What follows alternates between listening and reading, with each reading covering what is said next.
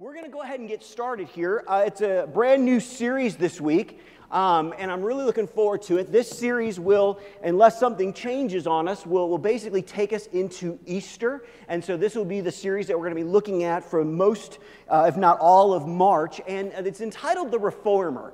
And this is going to be kind of a journey that we're going to take this morning. We're going to have kind of an introduction to the series. We're going to kind of look at a couple things. I want to lay some groundwork for some things that are coming later. But really, it's important that we lay this groundwork so that we kind of see what God wants us to see throughout the whole series. So I'm looking forward to sharing it with you. And we'll be taking the next several weeks looking at basically the life of King Josiah. And we're going to get into that in just a second, but let's pray. Father, we love you and we thank you for this time. Father, we thank you for the opportunity to come together and to worship you and remember and learn about who you are and all that you are. And Father, we just ask you be with us this morning. We love you. In Jesus' name, amen. Amen. So we're going to go ahead and jump right in. And really, to kind of get this series started, it's really simple. I want to look at a story about a grandfather, a father, and a son. A story of a grandfather, a father, and a son, because we have to kind of lay this all out. If we don't, we're going to kind of miss some of the amazing things that we actually are going to see later. So let's go ahead and start with the grandfather. We'll start at the top and we'll work our way down. We're going to be in 2 Kings for a while, and then we're going to jump over into 2 Chronicles as well. So let's talk about the grandfather, and we're going to have a lot of scripture this morning, so if you're gonna hold on with me, because we're going to tell this story a little bit, so we need to be there. So 2 Kings 21, starting with verse number 1 and verse number 2, this is what it says. Manasseh was 12 years old when he became king. This is the grandfather. And he reigned in Jerusalem for 55 years, which is really a long time for that period. So he reigned for quite a while. His mother was Hephzibah.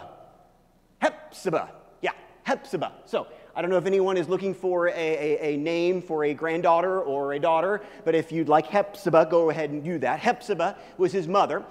He did what was evil in the Lord's sight, following the detestable practices of the pagan nations that the Lord had driven from the land ahead of the Israelites. So let me give you a little bit of what's going on here. Basically, he reigns for 55 years, and that word detestable, depending on the translation you look at, they use some different words, but detestable really just means just absolute. I mean, think of the worst things or the worst word when you describe something, and that's basically what that word meant. Detestable. And basically it goes even further and says, listen, he starts doing the detestable things that the people were doing in the promised land before God drives them out. Okay? Drives them out. Let's continue. 2 Kings 21 verses 4 and 6. He built pagan altars in the temple of the Lord, the place where the Lord had said, my name will remain in Jerusalem forever. He built these altars for all the powers of the heavens in both courtyards. And verse number 6, of the Lord's temple. Manasseh also sacrificed his own son in the fire. He practiced sorcery and divination, and he counseled with mediums and psychics. He did much that was evil in the Lord's sight, arousing his anger. Now let's talk about really what's going on here. Okay, because now we're getting a little bit more in depth of what the despicable things this guy was doing.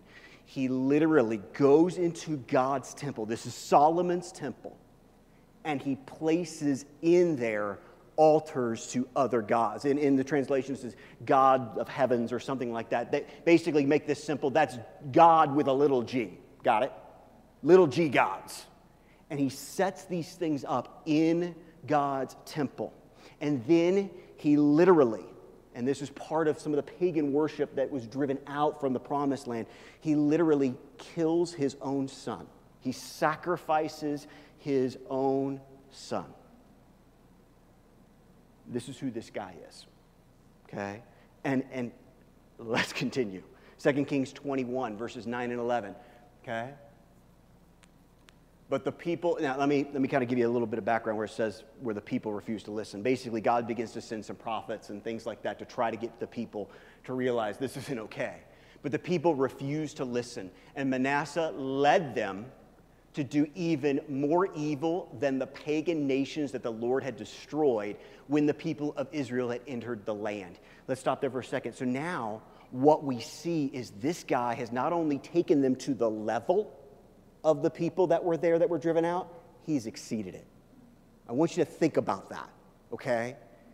The people that God had said, nope, you need to be removed from this area because of your evilness and because of the horrible, terrible, despicable things that you're doing. This king led the people above it, okay? So he is leading them past that. Now, then, verse number 10, then the Lord said through his servants, the prophets, King Manasseh of Judah has done many, again, detestable things. He is even more wicked than the Amorites who lived in the land before Israel. He has caused the people of Judah to sin with his idols. And now let's go on to 2 Kings 21, verse 16. Manasseh, and this is kind of the one last thing, Manasseh also murdered many innocent people until Jerusalem was filled from one end to the other with innocent blood. This was in addition to the sin that he caused the people of Judah to commit, leading them to do evil in the Lord's sight. I don't know who your grandfather was, but I don't think he's as bad as this guy. This guy is literally, some theologians believe, is literally the worst king that they ever had. We usually think about the worst king, oh, maybe that was Ahab, or maybe it was this. This is probably the guy. This is the grandfather. This is the legacy that he is leaving to next, who we're going to talk about is the father. So let's look now at the father. 2 Kings 21, verse 19a. It says, Ammon was 22 years old when he became king, and he reigned in Jerusalem for only 2 years. Only 2 years. Now we're going to figure out why he only reigns for 2 years. Let's jump now to verses 20 and 22. It says, he did what was evil in the Lord's sight, just as his father Manasseh had done. He followed, this is important, guys, he followed the example of his father. Okay, totally off the top, I mean, really not off the topic, but something. Parents, grandparents, okay? Your kids are watching. Your kids are watching. What example are you showing them? And church is great, and that's important. What example are you showing them at 6:30 Tuesday night when you're frustrated with life? Okay? What example? Okay? He followed the example of his father, worshiping the same idols his father had worshipped. He abandoned the Lord. Boy, what a statement. Okay? He abandoned the Lord, the God of his ancestors, and he refused to follow the Lord's ways. He refused to follow the Lord's ways. Now let's continue. 2 Kings 21, 23 through 24. Then Ammon's own officials conspired against him and assassinated him in his palace. This is why he only reigned for 2 years. But the people of the land killed all those who had conspired against King Ammon, and they made his son Josiah the next king. So here's where we're at. Okay, this is not the Christian postcard family. Okay, King Manasseh is a mess. He is a total wreck. For 55 years, he is literally from the inside out destroyed Judah and turned them away from God, turned them to despicable practices such as child sacrifice. He's literally killed innocent people to the point where it says that the blood is just filling the streets. This guy is a mess. This guy is the leader for 55 years. Finally, he dies. And you've got to believe there were some people probably upset about that. And there were some people who were like, okay, thank you, Lord. He's now gone. So now what do? They bring in King Ammon. And King Ammon does some of the exact same things. He follows the example. He's walking in his father's footsteps, so much so that there's finally some people that go, you know what? We got to do something about it. And they assassinate him. And you would think that the people would have gone, oh, thank goodness, we got rid of him. But they don't. They go find the guys that killed the king and they kill them. Why would they do that? I think because they were a little upset the king died. Probably most people were pretty happy with the way things were going, as disgusting and despicable as they were. So that brings us to the son. Now, just so you know, anytime you come to me in the next couple weeks and complain about your family, I will remind you of this one, okay? And I'm teasing. Families can be hard. But now let's look at the son. Let's look at the son. We're going to go now to 2 Chronicles 34. Really, the majority of our series is going to be taken from 2 Chronicles 34. So let's look at verse number 1. It says this: Josiah was 8 years old when he became king, and he reigned in Jerusalem 31 years. He becomes the king as an 8-year-old. Okay? If you want to visualize this, he's not quite 8 yet, okay? Easton is 7.5. He will be 8 in July. I want you to imagine for me with a second that we have just decided that whatever, blah, blah, blah, I'm not going to get into it, but basically some things have happened, and now Easton Lawrence Nash is president of the United States of America. You put the key, the crown on his head, it falls off to the side. It's too big. He's sitting there going, okay, I'm king, so does that mean I can just go play Legos whenever I want? Do I get all the Legos? I get all the, yeah. 8-year-old. He has become the king of a nation. Now, to understand a little bit about this, let's look. What was the condition of Judah when this 8-year-old became king? What was the condition? I got 4 things. These are in your notes. Number 1, the nation was entrenched in pagan idol worship. Entrenched. Not like they were dabbling in it, not that it was like sort of kind of these things. It is firmly entrenched to the point where basically the temple, well, let's move on to number 2. They had defiled the temple. They had basically done one of the worst possible things you could do to the temple of God. That's what they had done under these 2 men before King Josiah. Number 3, there had just been an assassination at the highest position of government. This is the guy. I mean, we talk about the president. We understand the president in our mindset. This is the king. This is the president, the Senate, the House, the Supreme Court, all rolled up into one, if this will make sense. He is the supreme leader of everything, both economically, spiritually, the country, everything is wrapped up. And this one guy, and now he's assassinated. He's assassinated. Number 4.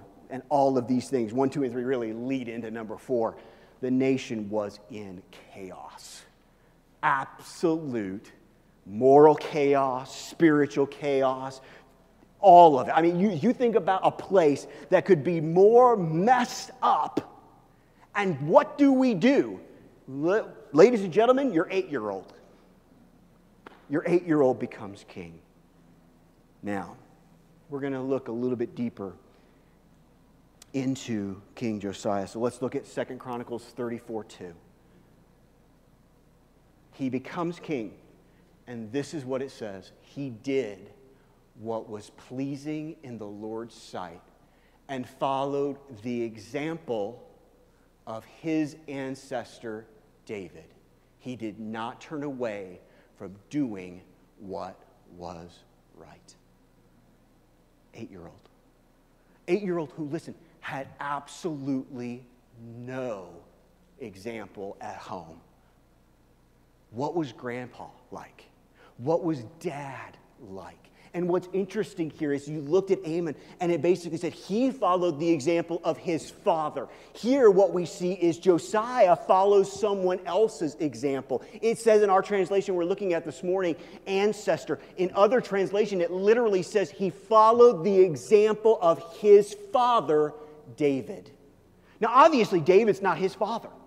Maybe obviously maybe his great. I mean, this is several hundred years after David has lived and died. But we see this situation here. We see him not following the example of his earthly father in a lot of ways, but someone else. The question I have for all of us is, whose example are we really following? Which father are we following in our lives? Let's continue. 2 Chronicles 34, 3a. During the 8th year of his reign, while he was still young, Josiah began to seek the God of his ancestor David. We're going to keep moving here. 2 Chronicles 34, 3b. In his 12th year, he began to purge Judah and Jerusalem of the high places, the Asherim, and the carved and metal images. Now, we're going to get in the next several weeks much more deeper into this thing. But remember, this is kind of some groundwork. So we begin to see some amazing things here. We begin to see at the age of very, very young, God began to moving and working in. As I was studying about this and looking at this series, I was reading a commentary, and one of the commentaries said that they assumed, they don't know for sure, but they made an assumption, and they said, it's kind of interesting that the grandfather, reigned for like 53 or 55 years, I can't remember off the top of my head, and then Josiah's father only reigned for 2. And he speculated, he goes, I wonder if God allowed his father to be assassinated because God literally looked at this little boy and said, you know what, I'm not going to let you influence him. I'm not going to let you ruin him. I have great plans for this little boy. And so he was removed.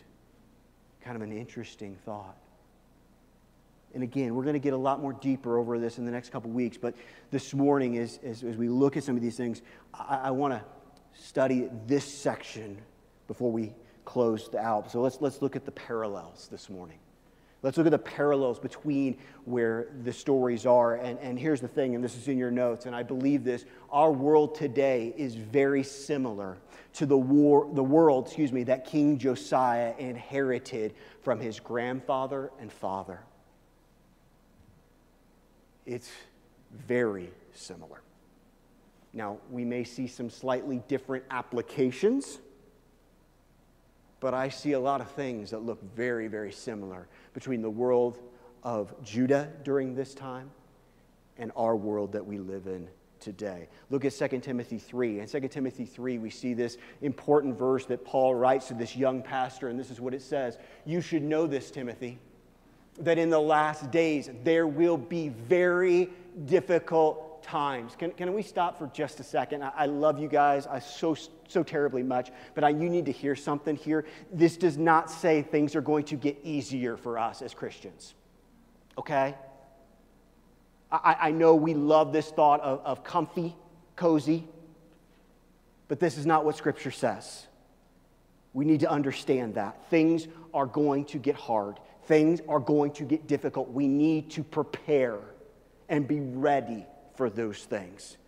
Now remember, Paul is writing this thousands of years before we're talking about it today. But listen to what he says. There will be very difficult times for people. Here's why things will be so hard. People will love only themselves and their money. They will be boastful and proud, scoffing at God, disobedient to their parents, and ungrateful. Isn't that interesting? That John felt led by the Holy Spirit to take a moment to be thankful this morning. They will consider nothing sacred. They will be unloving and unforgiving. They will slander others and have no self-control. They will be cruel and hate what is good. They will betray their friends, be reckless, be puffed up with pride, and love pleasure rather than God. They will act religious, but they will reject the power that could make them godly. And he goes one step further. He says, stay away from people like that. Very similar, isn't it? And here's the thing. We could all say, well, sure, Aaron, but that was what people were like 100 years ago. I don't disagree with that. But I will say this. I do believe we have seen a growth of that type of behavior like we've never seen before. I mean, that's our world. Let's be more personal. That's America.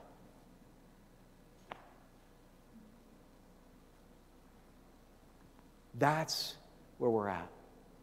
This is the moment that not only King Josiah found himself in, the climate that he became king in, this is the climate that we live in today. This is our world today as well. So let's look at the final thing. The title of our series is The Reformer.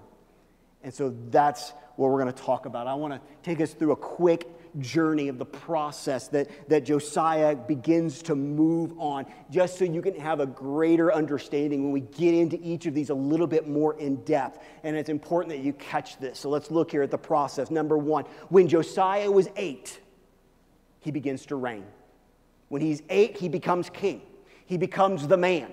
He becomes a guy that has so much control and so much authority, even to the point where we saw with his father and his grandfather, that he has the option to lead people one way or lead people a different way. He begins that at 8 years old. Number two, when Josiah is 16, he begins to seek God. He begins to seek God. That is so vital to who we are as a people. We desire God to do great things. We desire God to change our world and change us. And you know what? We sometimes forget that the first part of that is to seek after God, to learn who He is, to understand, to grow in our walk with Him. So at 16, he begins to seek God. He begins to look to God. He begins to look at those things. Next, when Josiah is 20, he begins to purge. The Bible says, and we're going to talk about this next week, he begins to purge the idols. He begins to destroy them. It's amazing the level that he goes to. We'll talk about it next week. If you want to check ahead, go ahead. But he doesn't just oh, look, there's a statue of an idol. We're going to get rid of it. I mean, he goes all out. I love it. But he begins to purge the kingdom. He begins to remove things. Listen, a lot of times in our world and in our life, we don't like the concept of purging, okay? It's about ready to be spring cleaning time, okay? You have a choice when it comes to spring cleaning time. You can clean your house or you can purge your house. They are not the same. To clean is to basically clean the stuff you have and dust it and put it back and all those things. To purge means that you go in and you literally remove things from your house. There's a difference. And for some of us, we want to live our lives where we just want to clean the idols up. Make them a little more palatable. Make them look a little nicer. Make them look a little more spiritual. Make a little more excuses about why we have those areas in our life when God is saying, no. I want you to purge those things. At 20, he begins to purge. And check this out. When Josiah is 26, I know I'm skipping ahead a little bit, but go with me. The entire nation has been changed. The entire nation.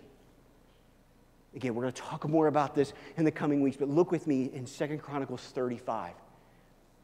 This is what it says. This is when he's 26 years old, guys. Never since the time of the prophet Samuel had there been such a Passover. None of the kings of Israel, none, David, Solomon, think of all the kings that you can think of, none of them had ever kept a Passover as Josiah did.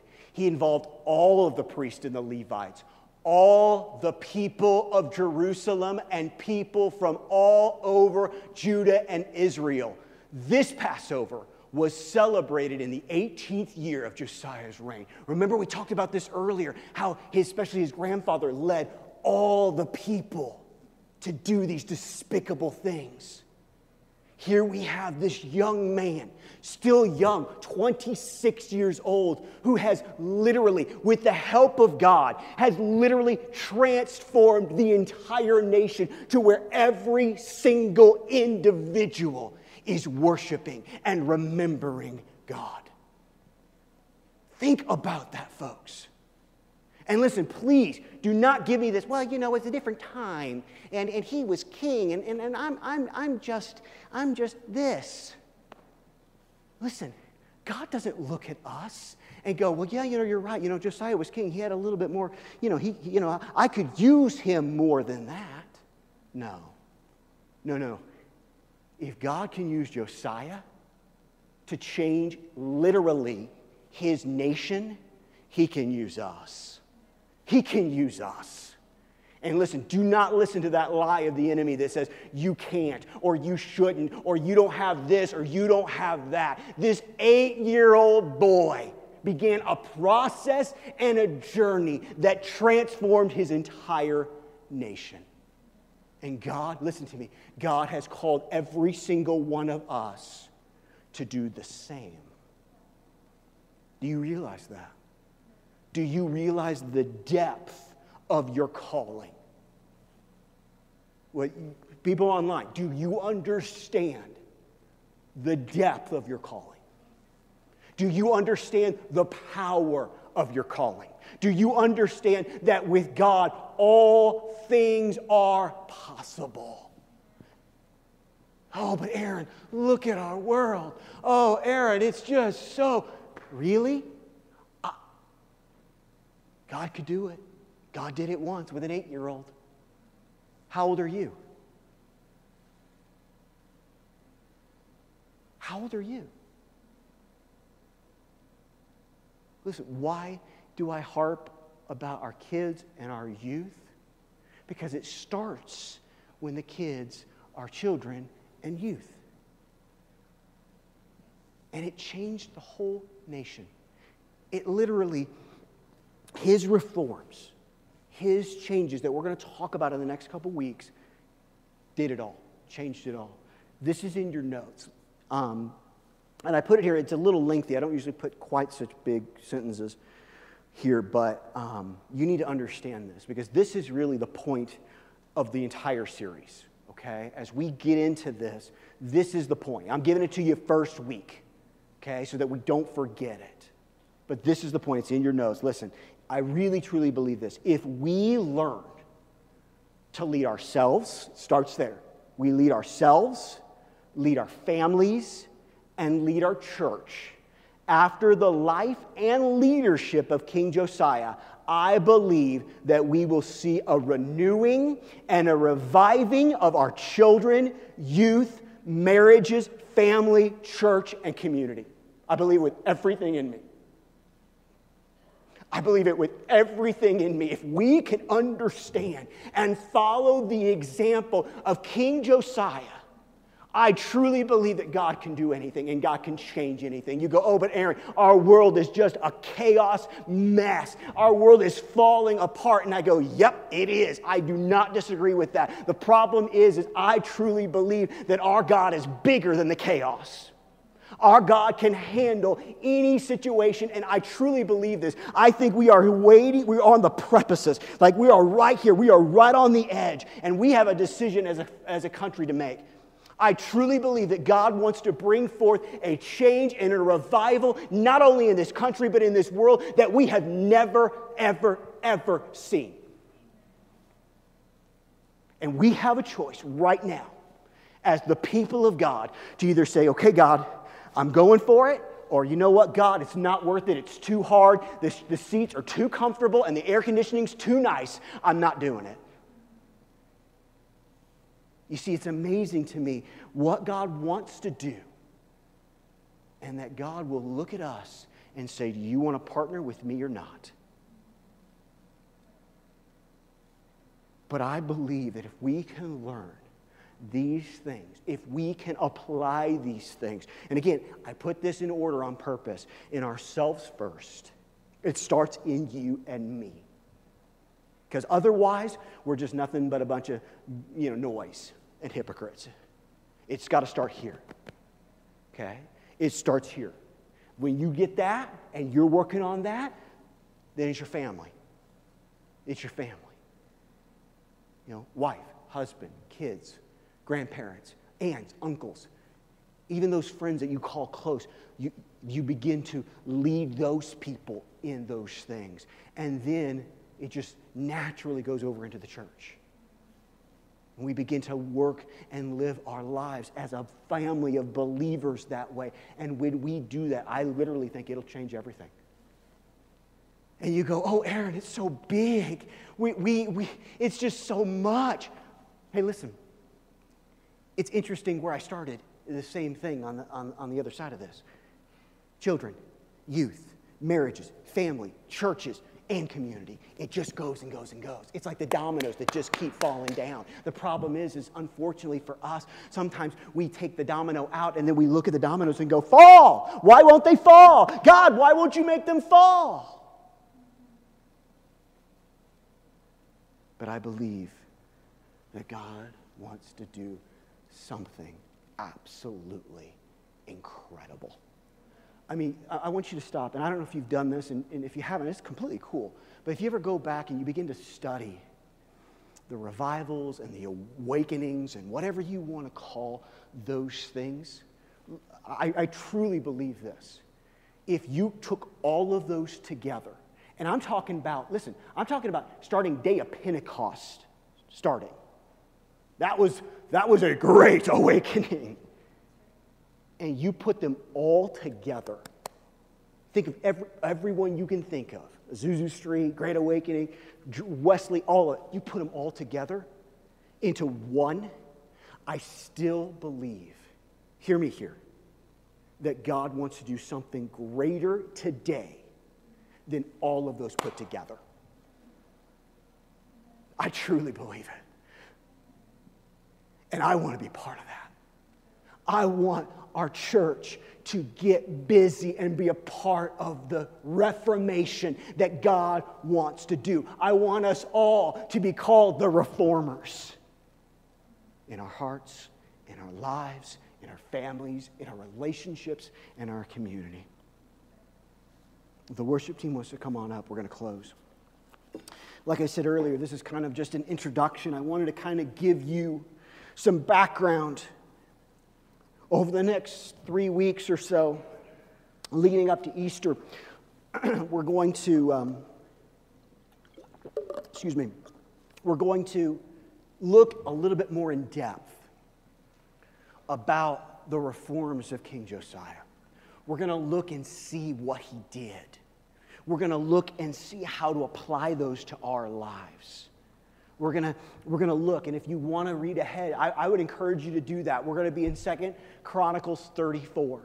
We're not going to cover it all, but look at it, read it. We're going to be there for the next month because I truly believe that if we can become the reformers that King Josiah was, we can change everything. Listen, we sometimes have these thoughts where we look at maybe our family or ourselves or our church, maybe this church, maybe the church as a whole, our country, our communities, all these things, and we just go, oh, it's just so big. What do I do? How do I move into that? We all want to do those things. We all want God to change and bring those reforms, but sometimes it's hard to know what the first step is. Over the next month, we're going to look at it. And hear my heart on this. I believe that if you and if I will follow these things, follow the example, things will be revolutionized. I believe it. I believe it. You go, but Aaron, I'm just a guy. I'm just a person. I'm just a girl. Can I really? Yeah, you really can. You really can. You know, so many of us, we always come up with the excuses of why we can't. Well, I wasn't raised in a Christian home. Neither was King Josiah. I didn't have a good example. Neither did King Josiah. I didn't have a dad or a father that loved me or took care of me or taught me the right things. Neither did King Josiah.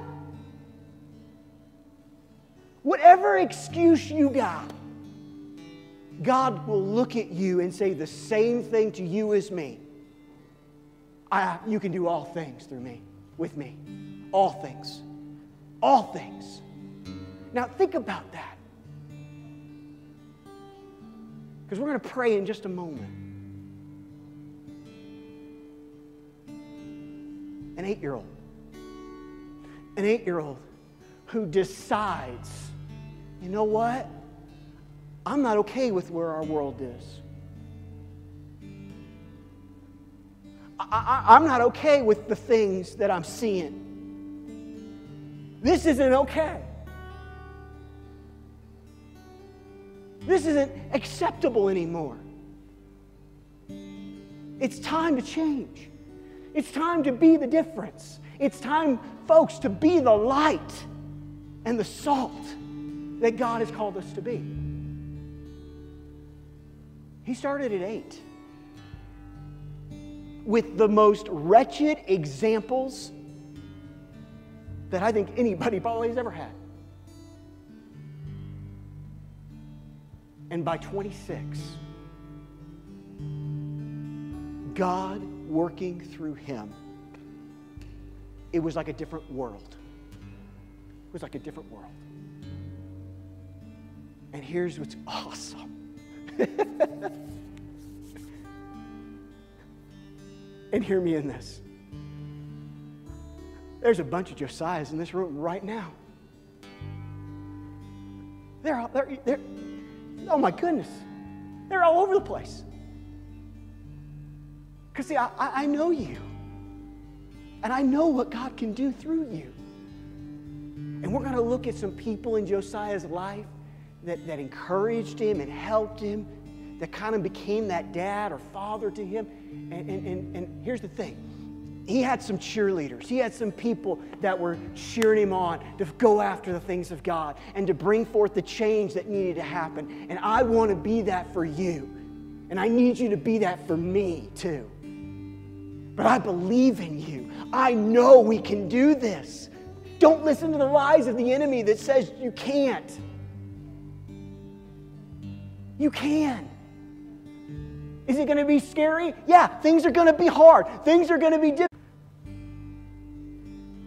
For King Josiah, he could have been like so many other kings and just followed the example of his father and his grandfather, who literally led the entire nation into so many despicable things that they were actually worse than the kingdoms that you drove out to give the children of Israel the promised land. That's bad. I could have spent plenty of time talking about those things, but it was bad. That's where your people were when you brought an 8-year-old to the throne. And when you did, and he began to seek your face, and he began to call out to the God of his father David, and he began to look to you, things began to happen. Things began to change. Things were transformed. The reforms that he brought literally changed a nation, this community, these families, these people. It is not too late for you to come and literally turn the world upside down. And Father, that's what we need. That's what I'm praying for. And it starts with us, just like it started with one little boy. And so, Father, as we look at these things, as we study these things, Father, I pray that there would just be a spirit of encouragement, a spirit of courage, a spirit of determination, a spirit of hope, a spirit of knowing that you're in control, knowing what you want and going after it like we have never experienced in our lives before. And that we choose to not necessarily walk in the way of our fathers, but we choose to walk in the ways of our Heavenly Father. We love you. We thank you. Let's all stand. John and the worship team are going to come lead us in a closing chorus. Thank you, God.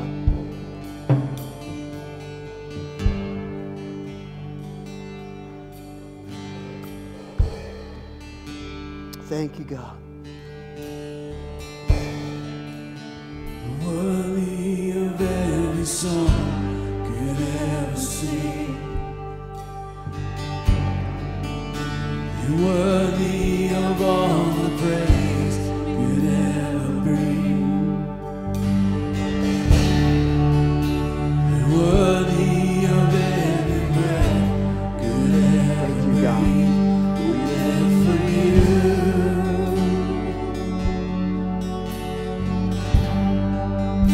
Thank you, God. Jesus, the name above every other name.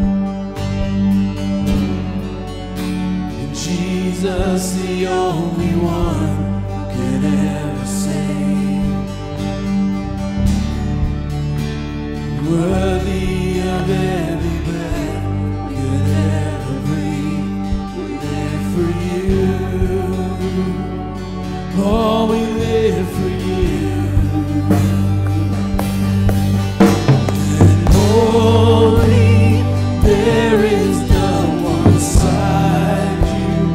There is none beside you.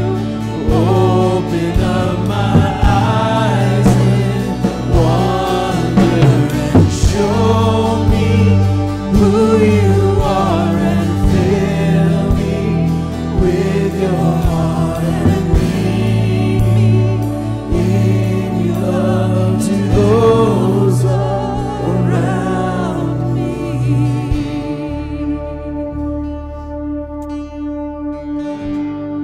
Oh, God.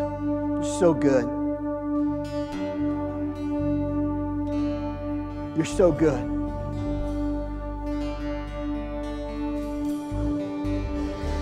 You're so good. Father, before we close, Father, right now, in the name of Jesus, I just pray against the spirit of inadequacy.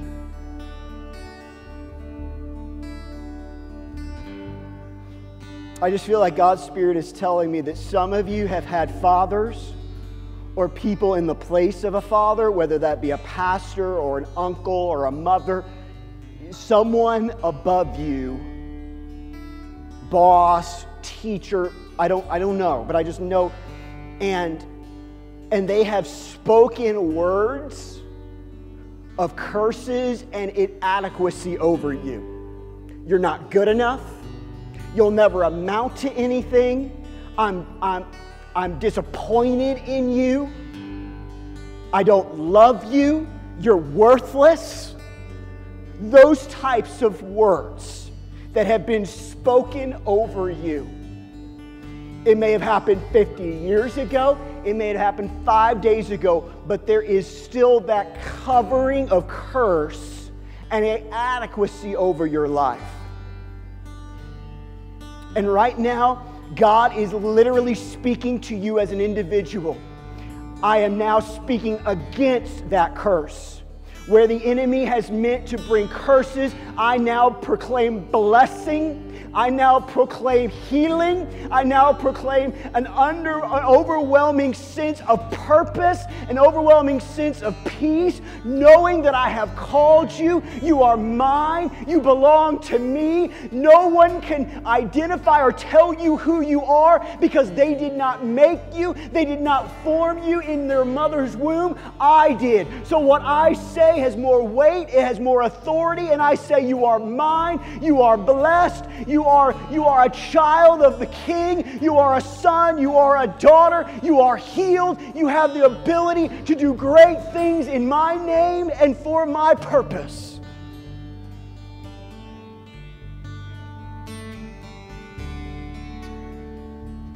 And Father, right now we ask that you wipe away, you purge those feelings of inadequacy, those lies from the pit of hell that have been spoken by people.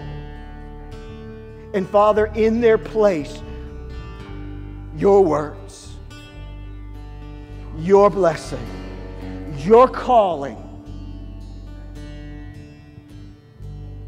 Thank you, God. Thank you, God. Father, we love you and we thank you. And Father, I know and I believe, because I know you've spoken to my heart, that we are at the edge. And it is time to decide. Are we going to be a King Manasseh, a King Amon, or are we going to be a King Josiah? And Father, I pray that all of us will choose to walk in the ways of King Josiah. We love you. We thank you. You're so good. We ask that you would just be with us as we go. Thank you for this time. Use us this week. In Jesus' name, amen, amen, and amen. Thank you so much for being here. So much. Listen, be here the next couple of weeks. I think this is an important series for us as a church and an important series for us moving forward as we lead into Easter. Be here. If you're online, be here online, whatever it takes, okay? I love y'all. It's good to see y'all. All that are you online, we miss you. We love you. We hope you see you soon. Have a great week. We'll talk to you soon.